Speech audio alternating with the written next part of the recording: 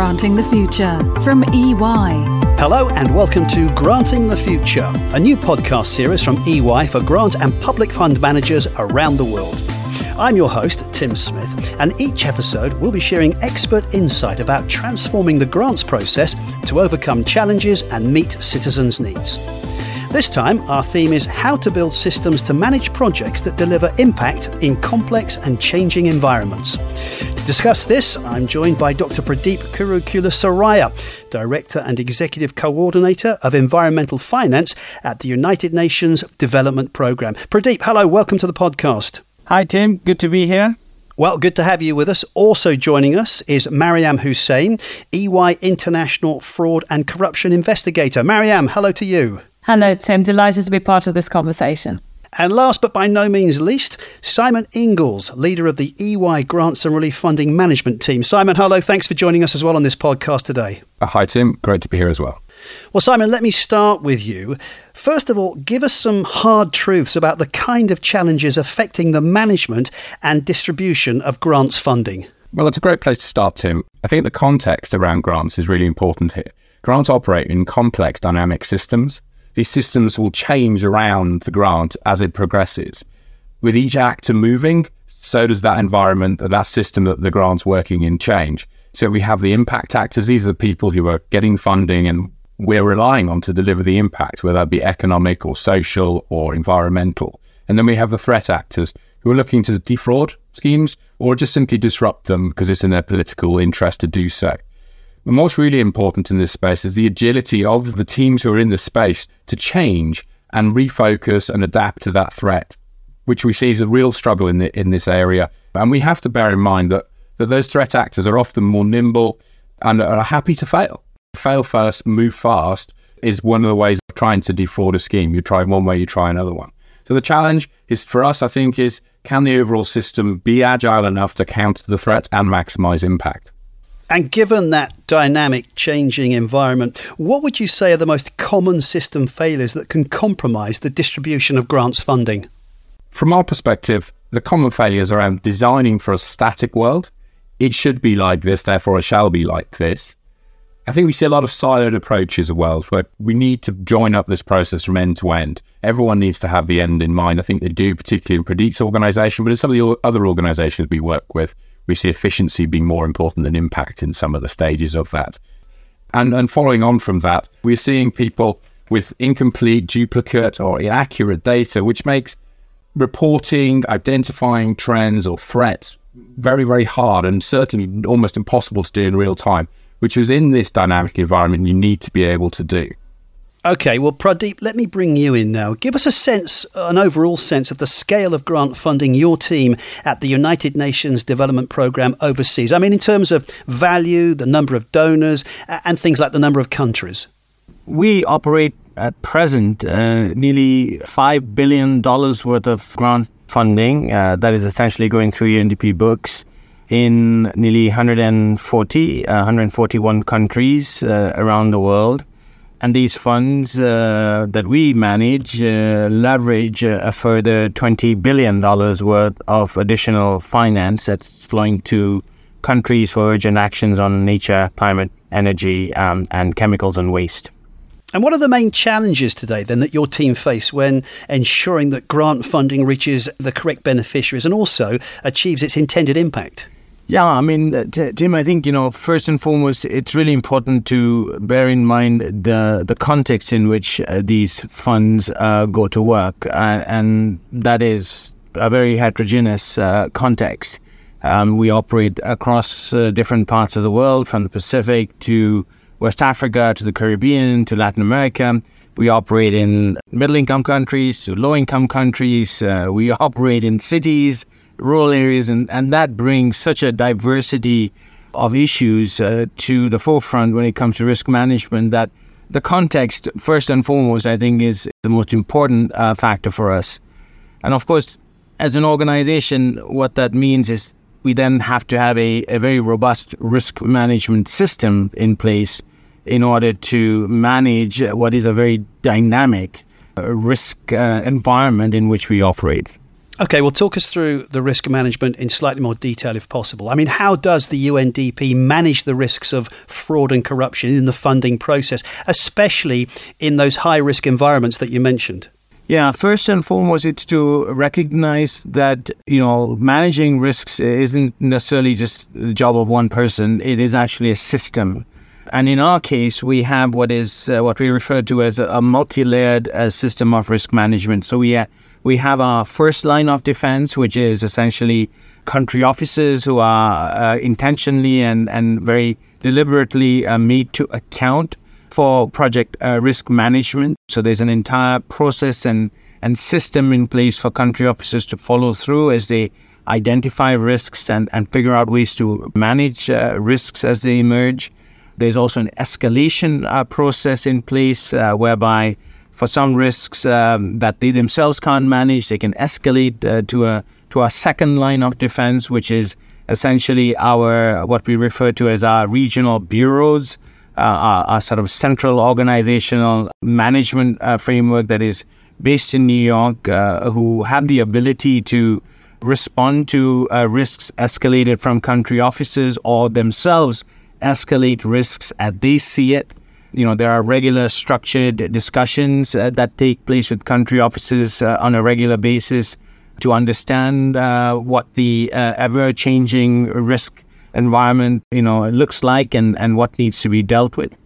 And then there's also another central unit, which I lead, the Vertical Fund Oversight, Compliance and Program Support Unit, that plays a third line of defense, along with the headquarter machinery to make sure that nothing essentially slips through the system, or at least minimizes the chances of it doing so. And on top of that, we have our independent offices of audit and investigation, ethics office that operate independently and do their own checks on how the UNDP system essentially is functioning in its risk identification, risk management process. In addition to that, of course, we operate with a number of donors who have their own processes and systems in place for risk management. So it's really through this multi-layered system that we are able to minimize the issues of negligence or misidentification or non-identification of risks that obviously we all want to minimize. Well, Maryam, let me turn to you now. You've been listening to what Pradeep was saying. It's clearly a complex issue, and you've been investigating fraud in the public and private sectors for 20 years. When there are cases of large-scale grant funding, corruption and fraud, are lessons learned and processes changed? Presumably, in a perfect world, they are. But are some mistakes repeated? Yeah, in my experience, I think lessons are often learned about the importance of the adequacy of financial safeguards. But the repeated failures are often in adapting that knowledge to a new local context. So, ultimately, large-scale fraud and corruption is about power in a system. Who has the power and incentive to divert funds at a large scale? And conversely, who are often the coalitions with the power and motivations which are aligned with the program objectives? And this analysis is actually very complex, especially if you overlay that with a fragile state or in a conflict environment. But in my experience, this understanding is really critical in how we implement the technical solutions to make sure that the funds do get to the right place at the right time to deliver the intended impacts. You talk about technology. I mean, how are developments in technology then helping to prevent and detect fraud and corruption? The common criticism whenever there's a major scandal or fraud or corruption case is that the response was too slow. Individuals were too slow to detect the early warning signs and they were too slow to respond to them. Addressing this, of course, requires decision makers to get timely information about a developing situation to enable them to intervene. I think where technology can help is in monitoring of project spend and delivery that is more active and less after the event, and is more real time and with shorter reporting lines of findings to those decision makers who can intervene at an early stage. Pradeep, how do you think the early warning signs that compromise the ability to achieve strategic objectives can be better detected in the grants process? Yeah, indeed. This is something we are currently exploring in UNDP, particularly with the advent of AI technology. What we are finding is that certainly looking at some of the cases we've had to deal with in the past, the signals, if you like, have actually been in a number of reports, whether they be annual monitoring reports or midterm evaluations or terminal evaluations that have taken place. But we're talking about literally hundreds and pages of documentation that to date has been very difficult to process, given certainly for an organization like ours, where we're dealing with multiple, hundreds of projects at any given time. What we are now toying with, and we've actually demoed the capability of using AI at the recent Jeff Assembly in Vancouver, is a fascinating ability to be able to identify patterns in these reports that previously it was very difficult to extract that information. It's becoming another tool in our sort of effort to minimize certainly resources being misused in any shape or form. Having said that, at the end of the day, nothing works better than eyes on the ground. And our capability, certainly our presence in many of the countries that we operate, certainly gives us an added advantage through physical verification of results and impacts and certainly managing vendors and so on. That becomes hugely beneficial and advantageous for an organization like ours to manage the kind of volume and scale of resources that's entrusted in us. Finally, can I get all of your thoughts on how preventative and flexible measures can be applied to improve the response to the threats that we've been talking about generally? Simon, let me put that to you first. Well, I think as we've all talked about, we know that the threats are out there and we know that the complexities are there. What we don't really know is exactly how they'll manifest themselves in any given day or in any given grant program. And I think it's also important to bear in mind that a grant program in itself, it changes over time, and those complexities arise. We find the impact's been undermined, or we got a particular threat. We often don't see those until after the fact. And as Maryam was saying, it's important that we get better at getting a real-time view of what's going on. But to do that, we need to build agility into the people, the processes, and the technology. Primed for that agility, people must expect to change. Resistance to change is a problem in every part of the corporate world, the business world. But actually, this is where change is coming. We know it's coming, and we need to be able to respond in a calm, measured, proportionate way to mitigate the threat or that complexity. And that means we need to be looking at newer technologies, always on the forefront of the technology, trialing things. But with that, we also have to have processes that allow that information to be collected from different sources in real time into a single place. And that way we create a single source of truth for people to run reporting at. Pradeep talked about running AIs to look for patterns. But if the information is in different places, you can't do that. You have to have the information coming together in a single place so that you can apply an AI or just simple data analytics to start to see if there are patterns there. And that then allows us to change the team on the ground so that we deploy more people at quite short notice, or we add additional steps or require additional reporting or data in the process. So all the way moving through, and that's right, but also for the complexities that reduce impact for the dollars that are being spent. How can we get more of that focus on being better and happy to change what we do for better rather than wanting to continue down the same path?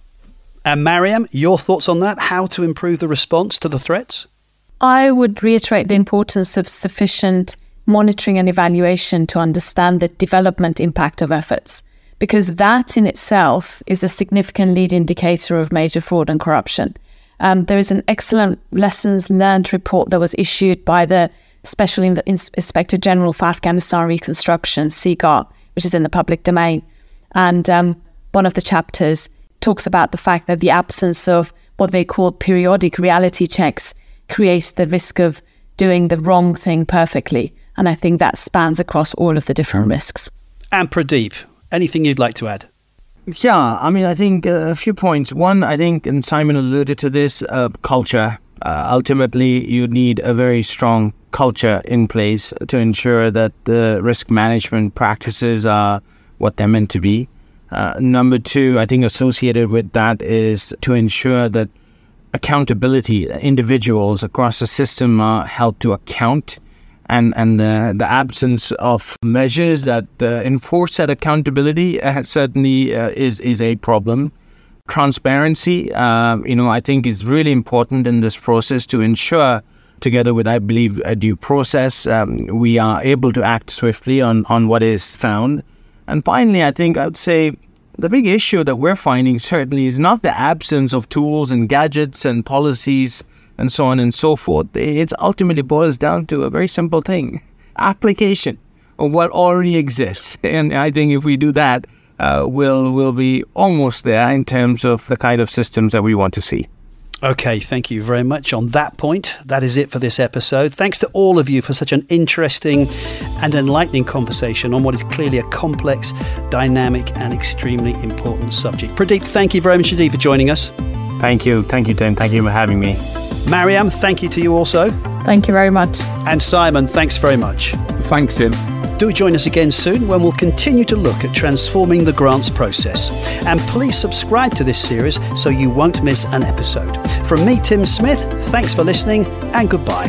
Granting the Future. Back soon.